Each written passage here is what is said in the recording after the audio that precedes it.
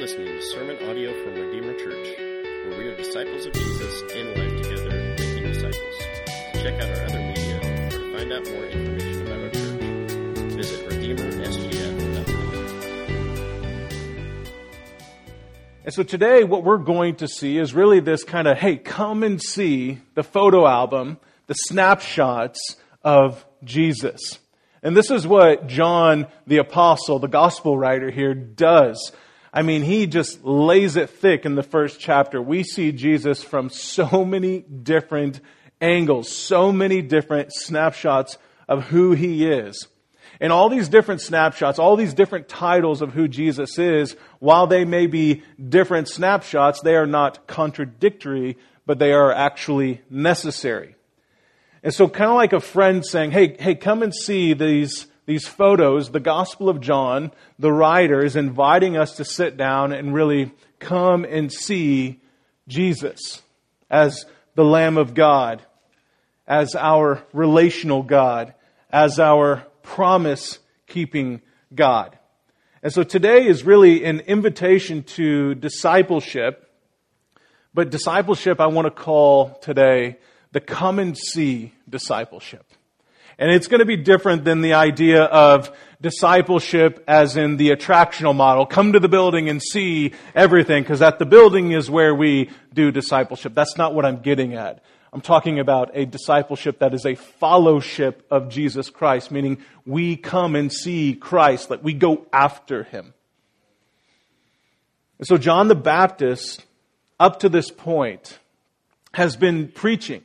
And the main thesis of his entire ministry is this: Jesus is the light, I am not the light, and my hope is that you believe in the light through me. Jesus is the light, I'm not the light, and I want you to believe in Him. And so we saw last week how those objectives started to come more open, and that John the Baptist clearly confessed, I'm not the Christ, I'm not Elijah, I am not the light, but here is the light. Jesus, behold, the Lamb of God. And today we're going to see, another day lapses, we're going to see that John the Baptist, his work is actually paying off. His goal, his objective was that through me you would believe in the light, and that's what you begin to see. Disciples are being made, are being born.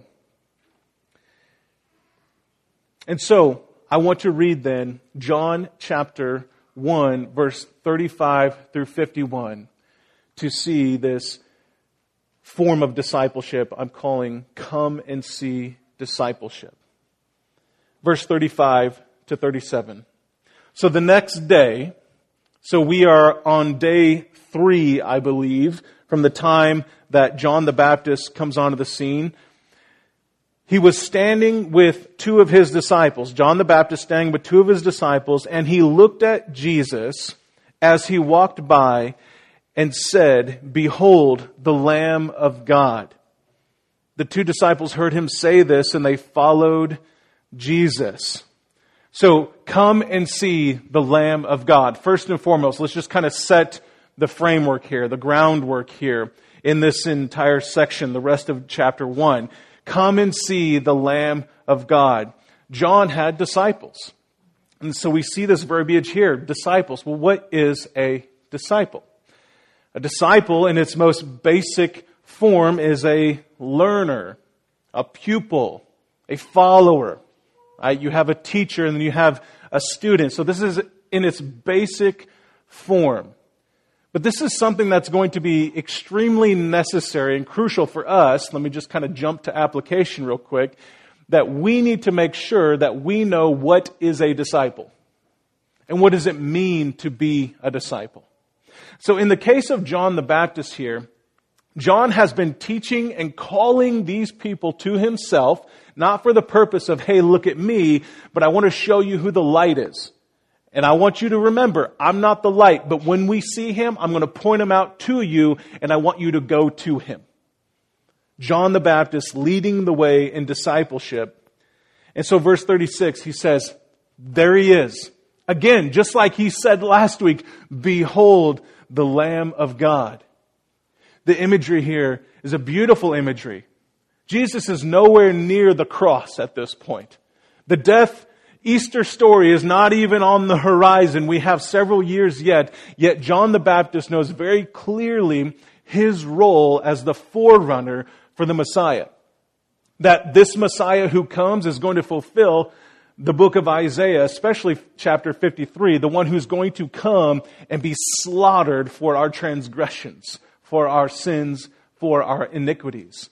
And this light, this word, this lamb will come as one who is without blemish, who is perfect, and his blood will be what atones for our sins. His blood will be what makes us children of the living God.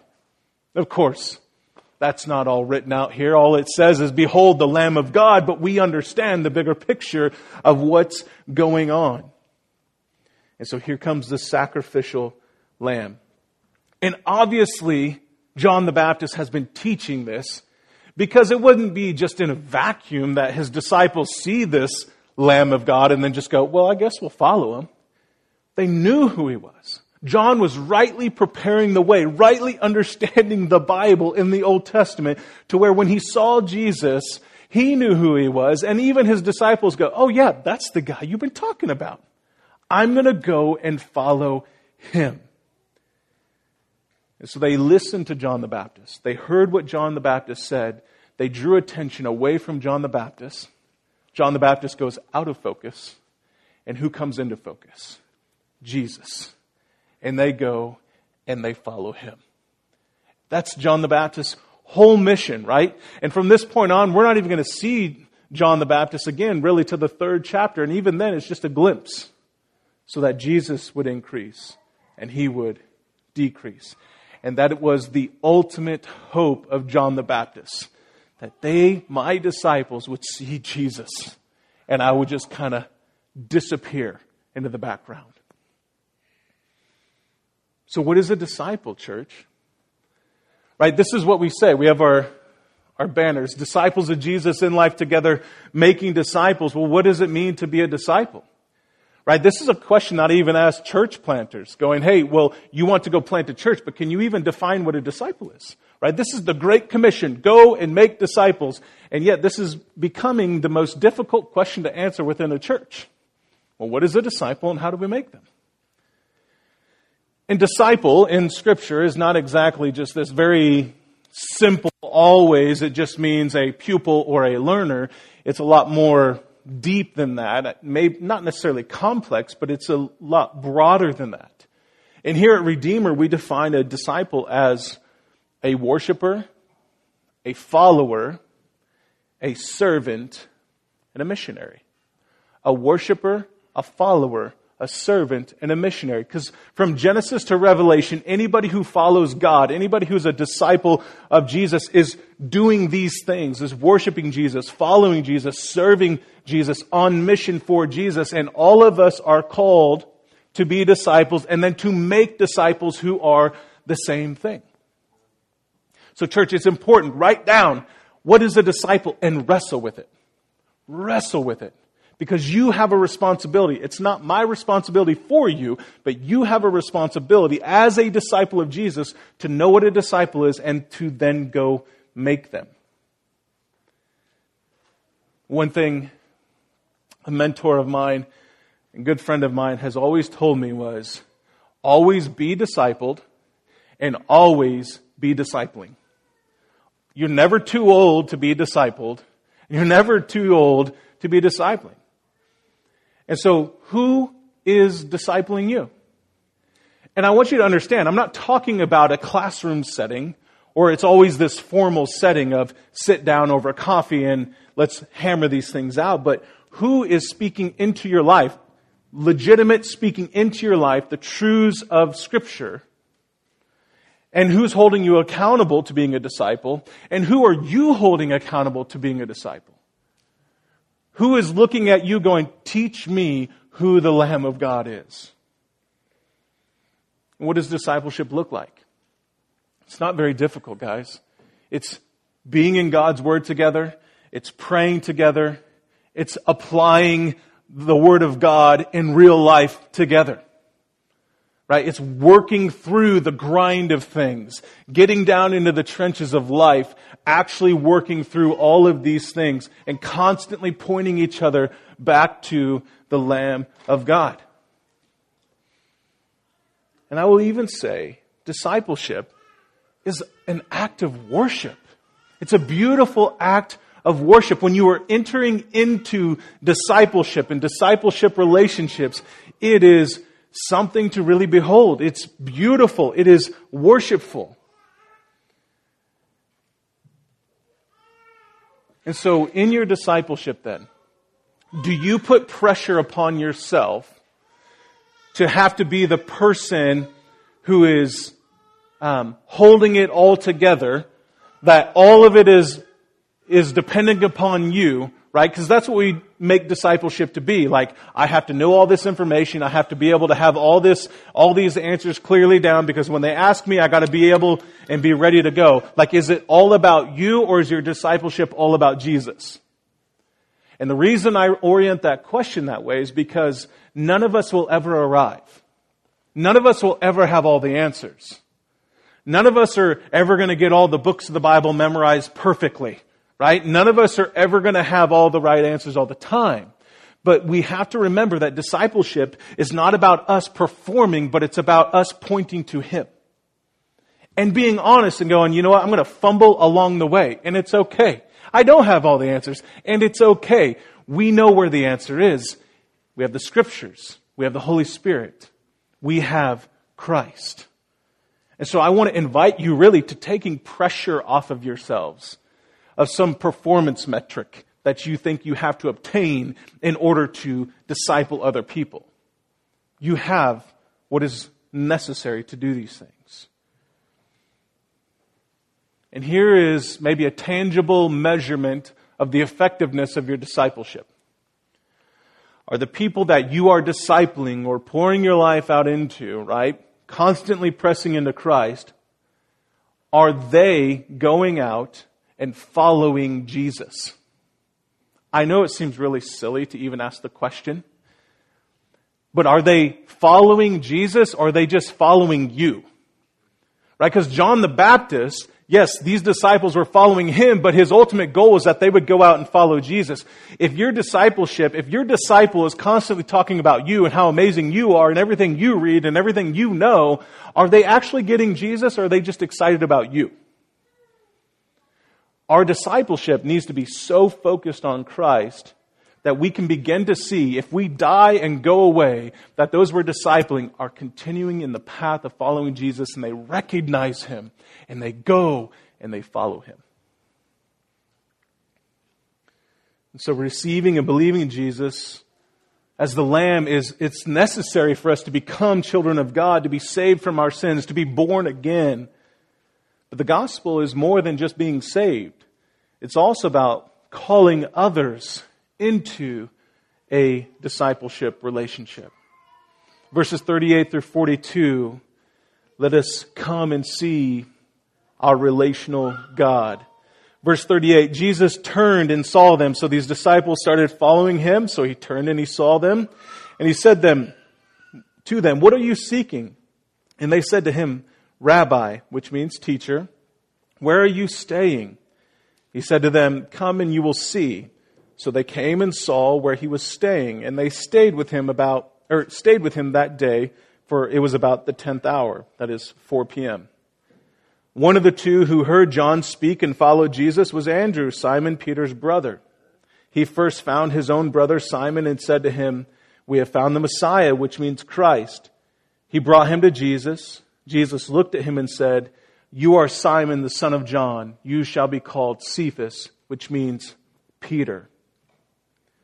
So here's this really, it hit me in a very comical kind of way. That John the Baptist is sitting here, hey, here's the Lamb of God. And these guys are like, well, I'm going to go follow Him. And here's Jesus walking, just like, can I help you guys? Just walking along, and these two guys just kind of following Him awkwardly perhaps. And Jesus is saying, can I help you? What's going on? But He says, what are you seeking? And I like the question that Jesus asks. Jesus knows, but He's putting the ball in their court. He wants a genuine fellowship, if you will. He wants people who are having to wrestle with why following Him is actually necessary, to really grapple with what it is that they're after. And so Him asking the question really forces that sort of inward sort of contemplation. And you can tell in their response, they know who they're after. Rabbi, teacher. It's a very honorable way of expressing you are the teacher. They have high respect for Him, even yet they have not sat down and had a conversation with Him. Yet they know who He is based off of the Word of God, the testimony of John, and seeing Jesus right before them. And so the question is, well, where are you staying? Right? Which is also an awkward question to ask for somebody you've just met. Like, hey, so where do you live? But the idea being, I want to go with you. Wherever you're going, I want to go because I want to sit down and learn and grab everything I can from you. That was the intent of the question. Jesus, seeing the genuineness of their heart, says, come and see. You started to follow me?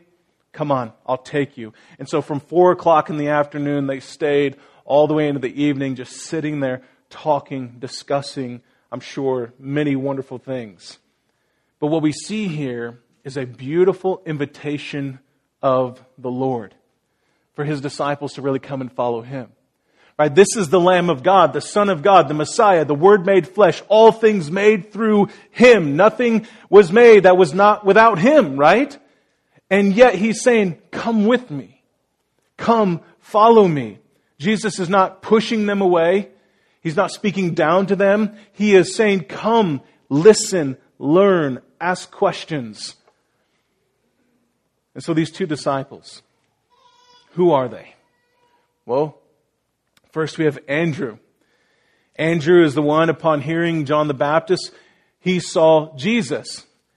And then immediately after him seeing Jesus, he goes and he finds his brother Simon, who is later called Peter. And then he speaks to his brother Simon, saying, we have found the Messiah, meaning the anointed one, the one we've been expecting from the Old Testament. And what did he do from that point? He brought Simon with him to Jesus. So it says he went out to find him, he spoke to him, and he said, come with me, let me show you who he is. So immediately, really without question, Andrew becomes the first disciple-making disciple. And he hasn't even been commissioned by the Lord yet.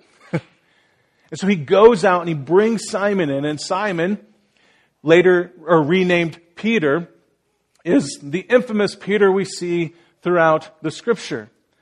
But why this renaming? The Gospel of John doesn't clue us into the renaming and the reason why. But let me just bring us to Matthew 16 for a moment to understand. In Matthew chapter 16, Jesus really asked the question, who do you say that I am? Who am I? And Peter, in this beautiful moment of finally getting something right, says, you are the Christ, the Son of God. Right? Simon Bar-Jonah, for flesh and blood have not revealed this to you, but my Father who is in heaven. Right?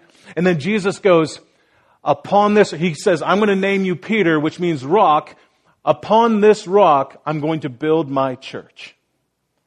And the picture here, there's a lot of debate about what this means, but this is my understanding of what this means, is that upon the foundation of the apostles and the prophets, so that upon the foundation that Peter will be an apostle, will the church be built upon this truth. It is this, that Jesus is the Son of God. And upon that truth, the church will be built. So Peter's name change is significant.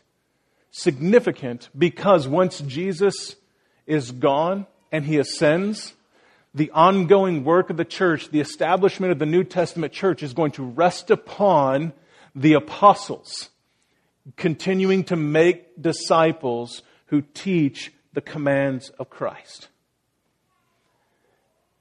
There is a very unique relational paradigm that is taking place in this discipleship. You have John the Baptist in relationship with Andrew, one of his disciples, who is then a brother of Peter, who then goes to Peter and calls him to Jesus. And then Andrew and Simon Peter together follow Christ, and Jesus invites them into this intimate discipleship relationship with Him that will last for the next few years. And so what you begin to see here is discipleship isn't really just this drop into the middle of nowhere and you just preach a message and you hope people hear it and then come to faith. What you're beginning to see here in the effectiveness of discipleship is that it's happening with people you know. It's happening with those who are close to you, family, friends, reaching out to them. And so I want to ask you as a disciple, are you one who is genuinely after Jesus? Are you genuinely after Him? Do you want Jesus? Do you want a relationship with Jesus? Or do you just want all the perks and the benefits that Jesus has to offer? I like the healings. I like the blessings. I like all these things. Like if Jesus were to turn back and see you awkwardly following Him going, what are you after? What are you going to say? And that is very important because Jesus isn't just interested in giving you things. He's interested in redeeming and restoring a relationship between you and God and you and one another. And so listen, God has made us relational. And not to be so mechanical in our approach of discipleship. This is why we also say discipleship is in life together. The rhythms and the ebbs and the flows of life. Right? It's not always just sitting down and coffee and working through a book and working through the Bible at the same time. It's also in the grind of things when you can't sleep at night because your children keep waking up, or when you just lost your job and you're stressed out and you don't want to leave the house. Like in those relationships, we are constantly to apply the Word of God and constantly to pray for one another. Right? And we go and we find one another. Especially if someone is down and out, like we got to dig, we got to go.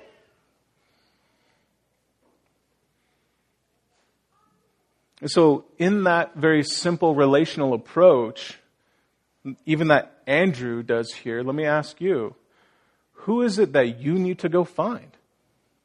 Who do you need to go find in order to tell them about Jesus? It could be somebody within the church. It could be somebody who doesn't even know Jesus at all. Maybe a lost relative or neighbor. Like, who do you need to go after? Andrew knew right away who he needed to go after. And he went and he found him. So who do you need to go find? And then the next question is, what do you need to tell them when you find them? Right? Think about it. Who is this person you need to go tell about Jesus? And then what do you need to explain to them about Jesus, and how are you going to do it? Right? We become so formulaic. We need to know the ABCs, the exact things to say at the right time. Well, listen, you have the Holy Spirit in you. You have the Word of God. Lean upon Him. If you know the gospel and you know this person to whom you're speaking, it should be fairly obvious in how you need to approach them. And for Peter, it's very clear. When Andrew would say, we found the Messiah, that made sense to Peter. It probably wouldn't make sense to a 21st century Springfieldian. Hey, I found the Messiah. People are like, what do you mean? So what do you need to say? And then, how will you lead them to Jesus? Andrew knew how to take Peter back. He's like, hey, come with me. Just come and see. Right? And this is what discipleship is. It's not a just drop in, track bomb, and leave. It's come in, share Christ, tell them about Christ, and come with me to Christ.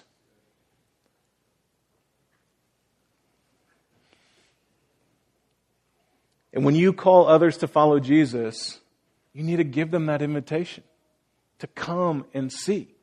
Right? This is why hospitality and humility are such big markers of who we are as the people, as the children of God. Because we're constantly calling people to come in and follow Christ as we follow Christ. And so this reminds that when we do that, we begin to break down against the sinful, the brokenness of sin that has made us relationally distant. Right? Sin has come in and has caused us to, I don't want to be near anybody. I don't want to knock on anyone's door. I just don't want to talk to anybody. But the gospel, when it changes us, it says, come in. Come in and draw near and be close.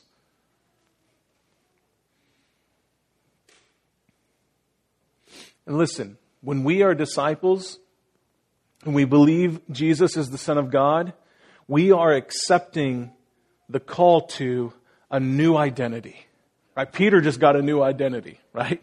A new identity, and not only as an individual, but as the people of God. Upon this rock I will build my church, speaking about all of His people.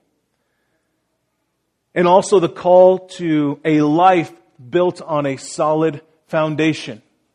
A life built on the solid foundation. As a church, we are being built up together in Christ, like one brick on top of another, until we reach the head, which is Christ. And as disciples, we have a faith that penetrates the gates of hell, right? The gates of hell will not prevail. This was the word that He spoke to Peter when He told him, upon this rock I'll build my church. So what that means is, as individuals, as the people of God, we have the same resurrecting power that Jesus had when He came up from the grave, So we have that same power inside of us. And so discipleship is a relational call to come and see. And it helps us then, as we're in discipleship with one another, hey, remember who you are, what your identity is. Remember what we are built upon. We're not built upon sand, we're built upon a solid rock. Hey, brother, sister, remember the power that we have that resides within us. Because constantly we're tempted with being defeated all the time. Like we can't do it. We don't know how to do it, or we're struggling, or we succumb to depression or loneliness. And discipleships, look, come back and see who you are in Christ. Jesus is not sitting around wondering if you're going to make yourself better so that He'll actually like you. No, He's saying, come in and step into the reality of who you are. This is who you are because of me. And this is what discipleship does. And this is why it's necessary that we have a relationship with one another, because we say, brother, sister, come with me. Remember who you are. We are the church. Remember the power of Christ residing in you. We have the power to overcome sin. We have the power to overcome this loneliness because of the victory found in Christ.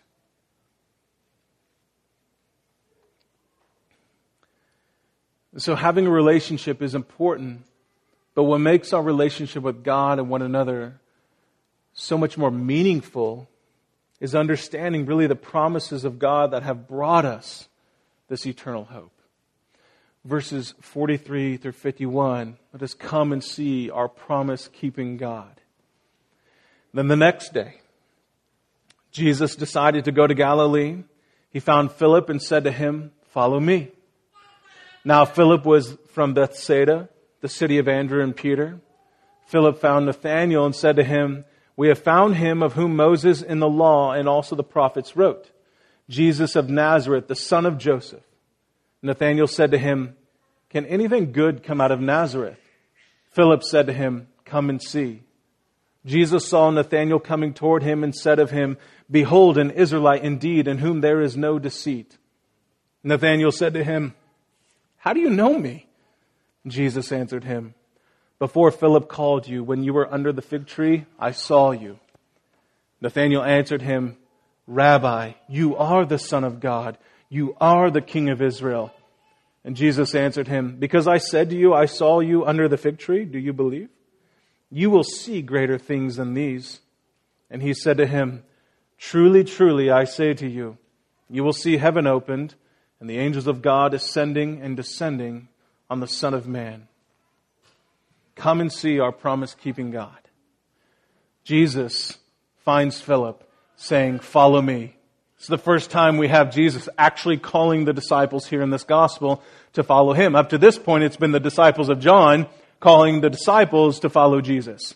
Now Jesus is saying, follow me. So then again, we see the same thing. Philip, being called by Jesus, now goes out and finds Nathanael. And he calls Nathanael. And Philip tells Nathanael they found Jesus. And he speaks to him in a way that Nathanael would understand, saying, this is the one whom Moses and the law were all speaking about and all pointing to. Galatians 3 gives more clarity to this, talking about the law came, right? We talked about Jesus a couple weeks ago, being that the law came through Moses, but grace came through Jesus. And so Jesus is the fulfillment of all the law. The law acted as a guardian, Galatians 3 says. As a guardian, meaning keeping us aware that we're sinners and in need of a Savior. Putting it very simply. As a guardian until Jesus would come. And now that Jesus has come, we no longer need a guardian for our faith, because our faith is sight. And so the one whom Moses and all the law had pointed to and all the prophets had pointed to, listen, Nathanael, he is here.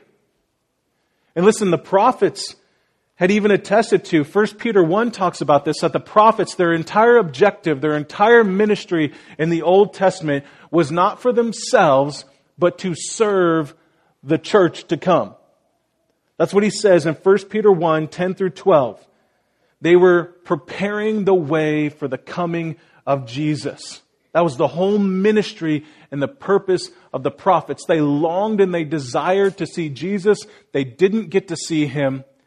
And now that he's here, we, the church, can clearly see him because the law and the prophets paved the way clearly. And who is he? He's Jesus of Nazareth, the son of Joseph. And it's like, well, that's pretty anticlimactic, right? Because in the time, Nazareth is really just kind of this nobody town. Right? It's like saying the Savior of the world's from Branson. Like, oh, really? Right? So there's no real, and no offense to the Bransonite over here I met earlier. It just hit me all of a sudden. There was some clear animosity between Galileans and Nazarenes. There was clearly some prejudice, some stereotypes here. And we know that in the Gospel of Matthew, chapter 2, it says that in order that the Scriptures would be fulfilled, right, Jesus would come out of Nazareth. But we have a problem. The entire Old Testament, there is no mention of a Nazarene. There's no mention of Jesus from Nazareth. So it seems really confusing. It's very possible that the idea of Jesus being called a Nazarene is more of a slang term of identifying somebody as a social nobody. As a social nobody. And you see that more explicitly written in the book of Isaiah, chapter 53, in the first 2 verses, where it says, there was nothing about this Savior, this Messiah, that should cause you to even look upon him. He was just a nobody. And so here, Philip comes in saying, look, this nobody from Nazareth is coming. This one who's the son of Joseph, ultimately the son of David, he is the Messiah. And Philip responds to him saying, can anything good come out of Nazareth?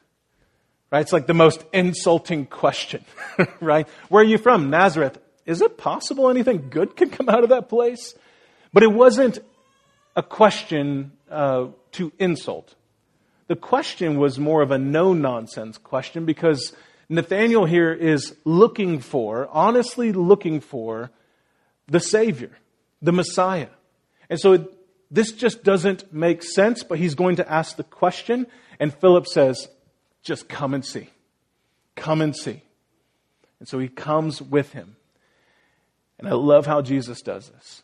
He doesn't wait for Nathanael to approach him and to ask him questions about him being a Nazarene, but Jesus knowing already his no-nonsense honesty, approaches Nathanael and hits him up before he can even say a word, saying, look, an Israelite indeed in whom there is no deceit. Meaning Nathanael was not going to play around and be deceiving in what he was looking for. He had no ulterior motives. He was honest in his seeking, and Jesus already knew that, and it stopped Nathanael in his tracks. Saying, how do you know me? Right? The shifting of questions are drastic. Jesus displays the power of his knowledge. Before Philip even called you over here to follow me, I already knew you. I was already aware of what you were asking, what you were thinking, what you were after. And that was enough in Nathanael's mind and his soul to just really respond ultimately in worship. Rabbi, a guy he's never even met. Even though all he knows is that this is the Son of God, apparently. And yet all he knows is that Jesus knows about him personally. And so he calls him Rabbi, Son of God, King of Israel. I mean, these are loaded terms.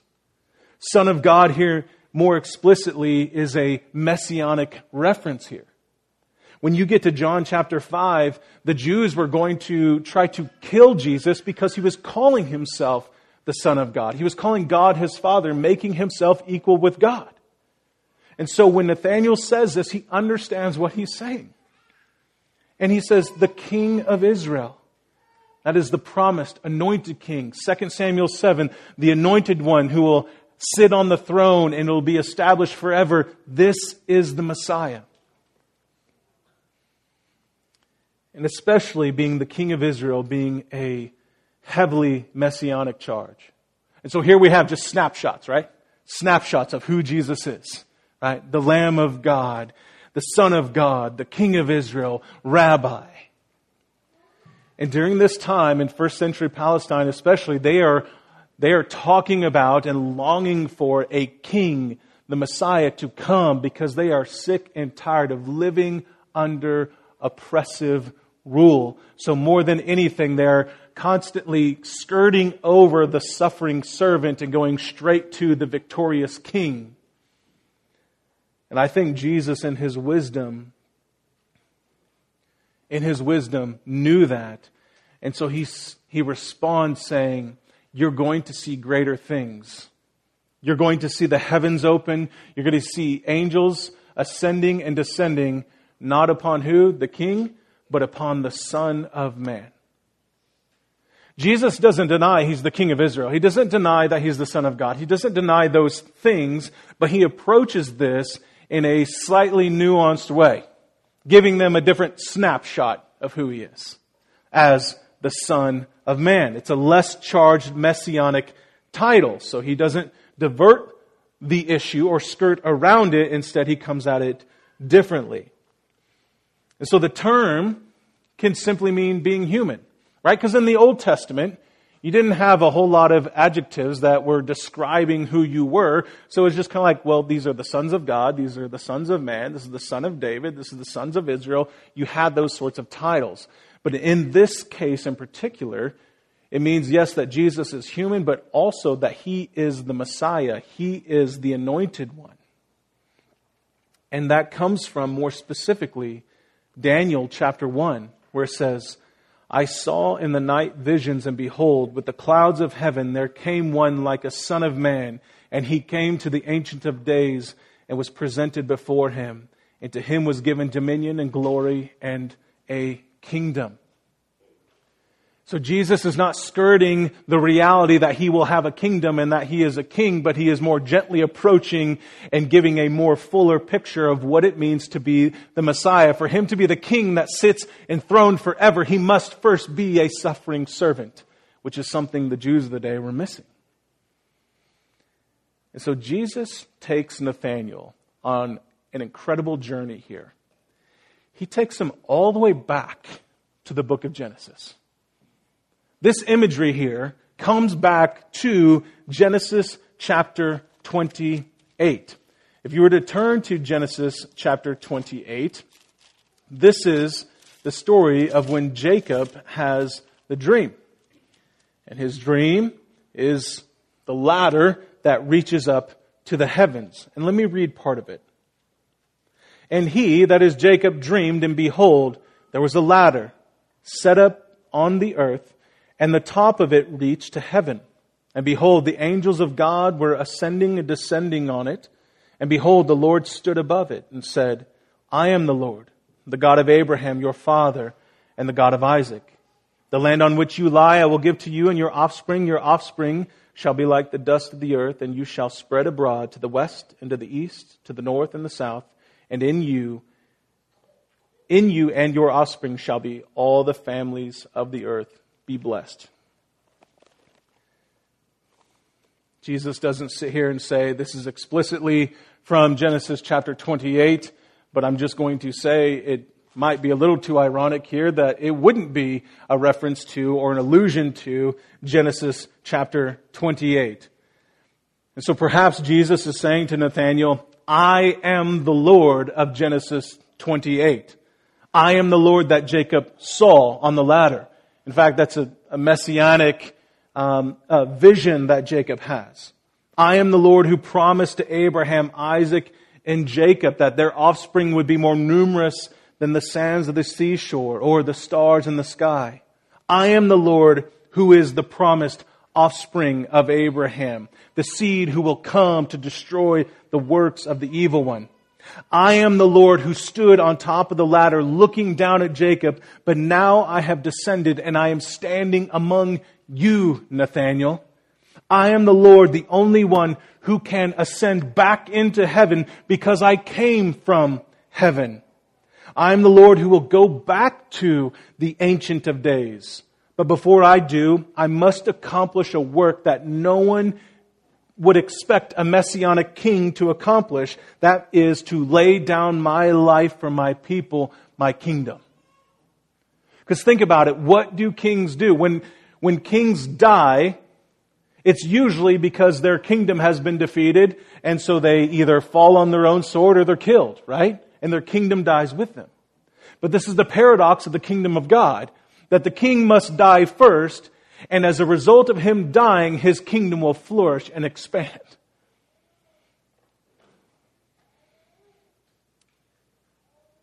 Part of Jesus' plan of salvation is that he would be seen really as a cultural nobody,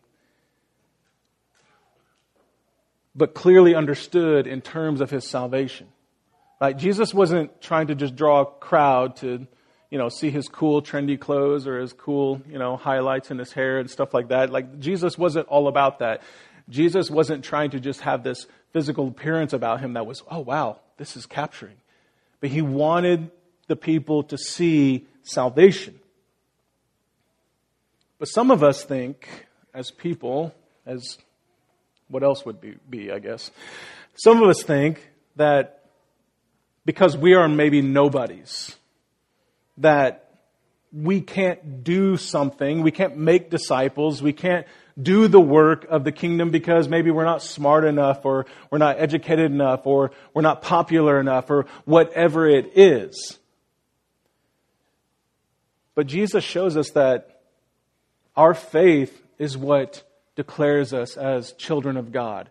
Our faith in Christ alone is what empowers us and equips us and makes us sufficient enough for the work and the task that is ahead. It's not some elite members-only club, right? It's for anybody, for all people. Jesus humbles himself, making himself the lowest, showing that eternal life is not about status within a life, but it's all bound up in him, and it's extended to everyone.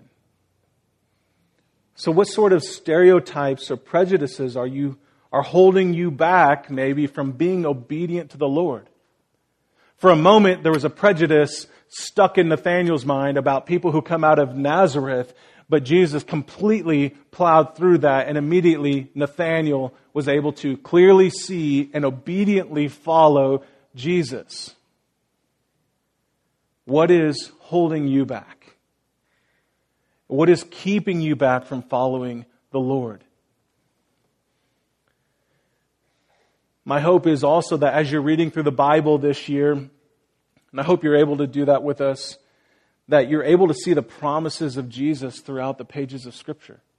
That you're not just seeing boring stories and mundane stories, but that you're able to see that the promises of God are constantly flowing through the pages. And that Jesus is showing us that His work, what He's doing, goes all the way back to the book of Genesis. All the way back to the book of Genesis. But then He also points us forward, right? He points us forward that there are greater things to come. And this is what He tells Nathanael. Look, you think this is amazing. You're about to see something even greater. Even greater. And so, how about you? Are you able to look back and see what Jesus has done so that you can see the greater things that are coming ahead? You understand, every day that we read our Bible, it is an invitation from the Lord to come and see. Come and see, my child. Come and see what I've done.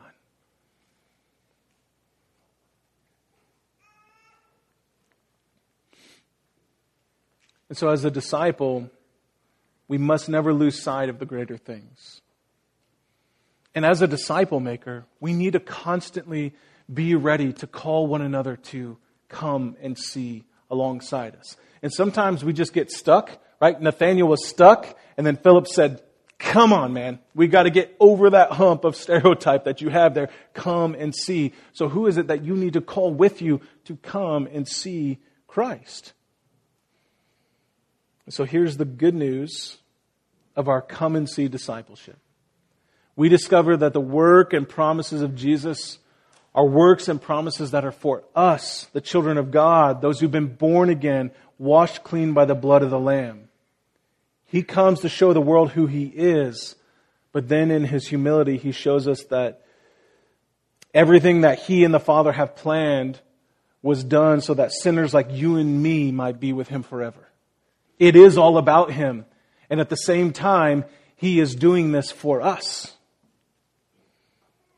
Galatians 3 says, for in Christ Jesus you are all sons of God through faith. For as many of you were baptized into Christ have put on Christ. There's neither Jew nor Greek, there's neither slave nor free, there's neither no male and female, for you are all one in Christ Jesus. And if you are Christ, then you are Abraham's offspring, heirs according to the promise. Church, this is your Savior. The come and see discipleship we've been called to has shown us that we are more than sinners, but by faith we are now children of the living God. And that should bring us great joy and excitement and reason to praise. So the photos we take, right? The pictures we're always taking, capturing different snapshots of our children, our friends, even ourselves. We begin to notice that all those photos really add up to a bigger, more grand story of who someone is, or maybe who you are. And so the same with these snapshots of Jesus. We see different angles of who He is. And as we do, we begin to see more of what He's done and why He's so worthy of worship. And so as we focus more and more on Jesus with a come and see mentality, the less focus is on us and more is on Him. Think about it. In the last 45 minutes, I've been preaching, and I know some of you are desperate for me to stop. How much of John the Baptist have you really thought about? Have you considered him? Think of all the snapshots we just took of Jesus today. The Lamb of God, the Messiah, the Christ, the Son of God, King of Israel, Son of Man, promised offspring of Abraham. John the Baptist reached his goal. He didn't want to be seen. And all we've seen today is Christ. And so that's the point of our discipleship. That we might decrease and Christ increase. So let's go with this charge in discipleship. To make discipleship not about others capturing snapshots of us, but about them capturing snapshots of what we have called them to come and see. That is Jesus, the Lamb of God, and the relational promise-keeping God.